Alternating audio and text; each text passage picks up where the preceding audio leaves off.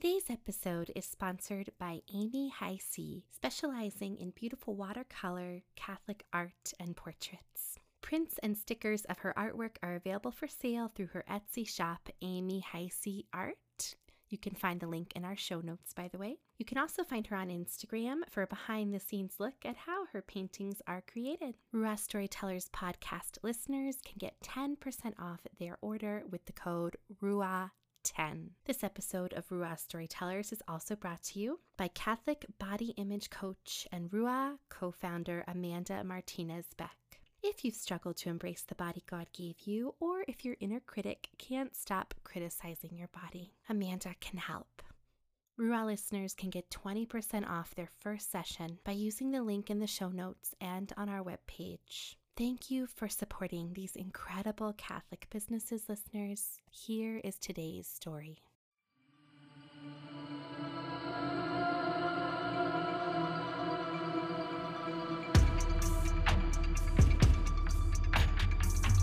Paige Ryan is a designer, former HGTV host, author, speaker, mother to four, and convert to the Catholic faith, and not necessarily in that order.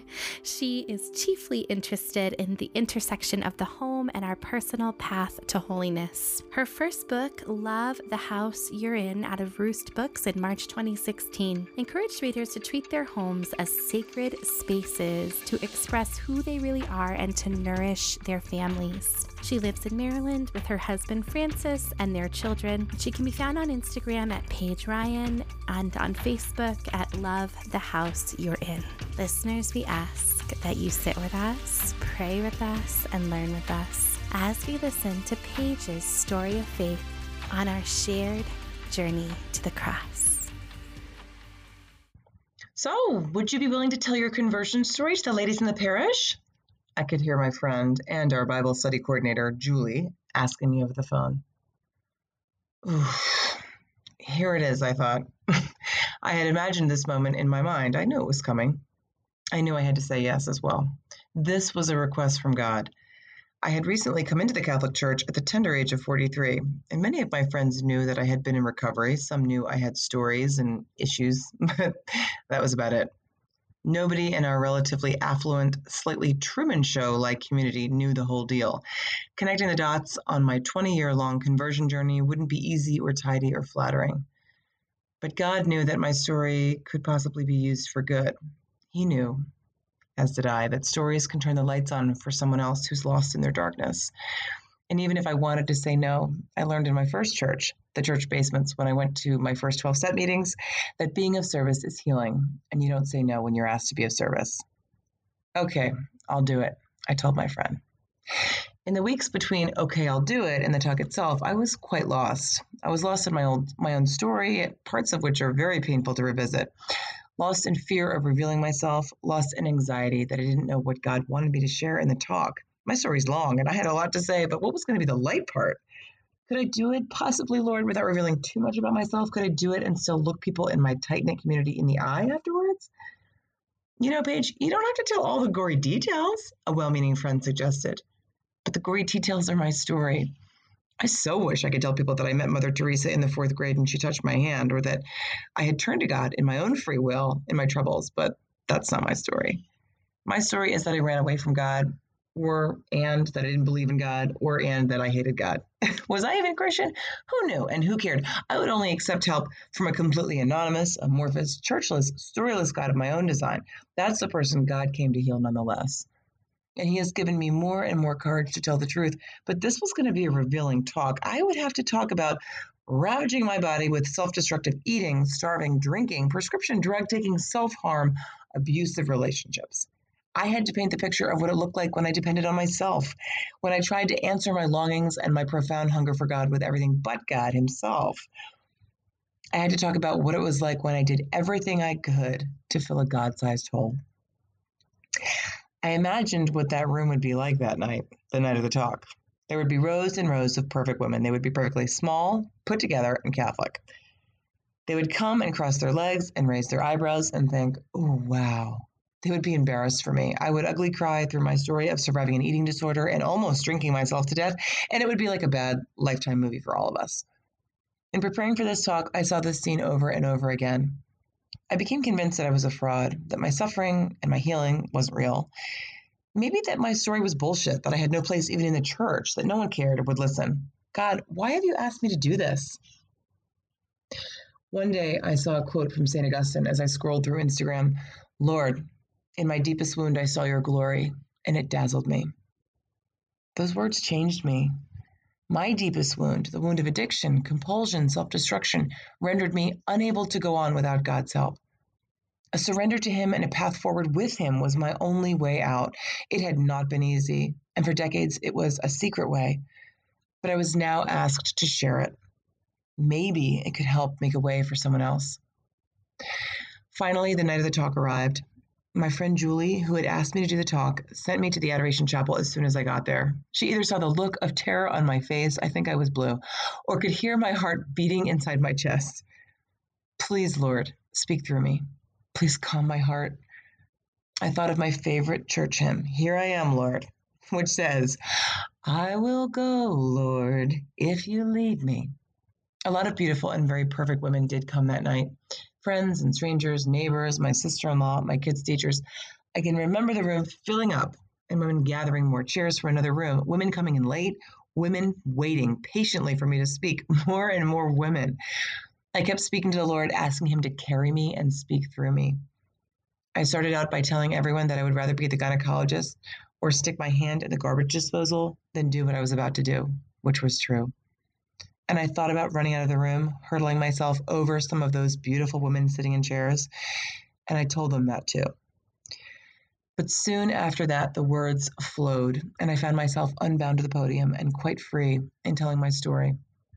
I was able to experience a grace in telling a story about a very dark time that was well behind me. In many ways, I began to delight in my own story as I had rediscovered it.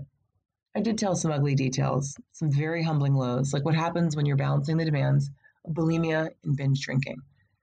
I told those ladies that I have been a million sizes, that my body was both confused and injured, and would sometimes spontaneously vomit without my consent, even mid-sentence.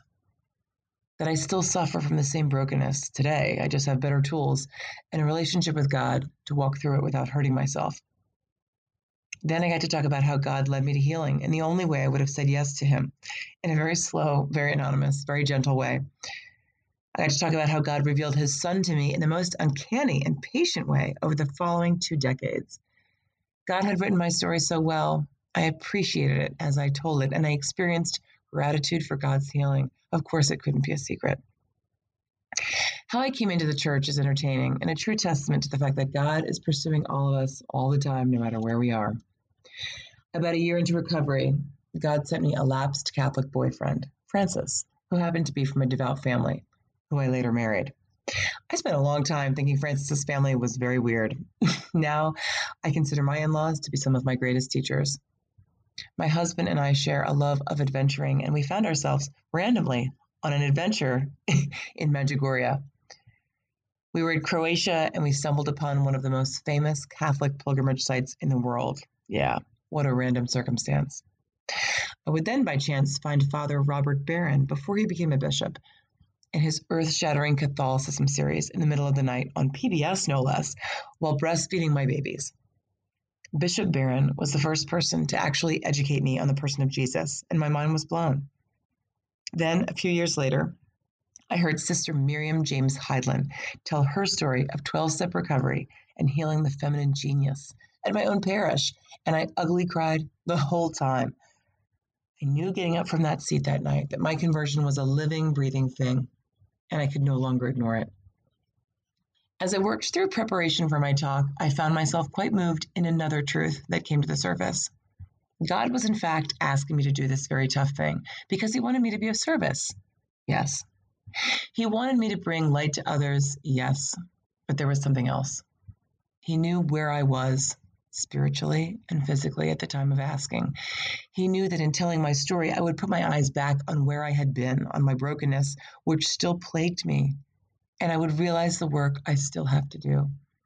He knew, as only a good father would, that I had to go back to 12-step meetings somehow, which I had left in the business of raising my 4 children, thinking, I don't need those anymore. Yes, you do, sweetheart, he said. As only the most loving Father could know, he knew I needed the tools he created for me as much today as I did 20 plus years ago. He also wanted me to trust the path I was on by looking closely at our journey together. My talk cemented for me that I have a rightful place in the pew. Not because I try not to miss Mass, or because I completed the year-long RCIA program, or because I send my kids to Catholic school. I'm Catholic because I need God desperately in the most profound and deep way. I can never turn my back on that need again. That's the lesson of my brokenness and the life source of my faith, a clear understanding of my weakness, which is reiterated and relearned for me in every Mass and in every 12-step meeting. Lord, I am not worthy that you should enter under my roof, but only say the word, and my soul shall be healed. I wait for the centurion's words at every Mass. They're my words. And I feel myself laying down my own weakness and absorbing just a little bit of God's goodness precisely when those words are said. And nothing is impossible for God. This is what the gospel tells us. But also, nothing I have now in my life would have been remotely possible without God and a complete dependence on him. That's why I'm Catholic. That's why I did the talk. And I will continue to say yes if asked again to share my story. God with skin on is a term we use in 12-step meetings often to describe people who lead and guide because of their openness about their faith and their journey. God is asking me to do this for others. I hear you, Lord. Okay, I'll do it. And I know you'll guide me.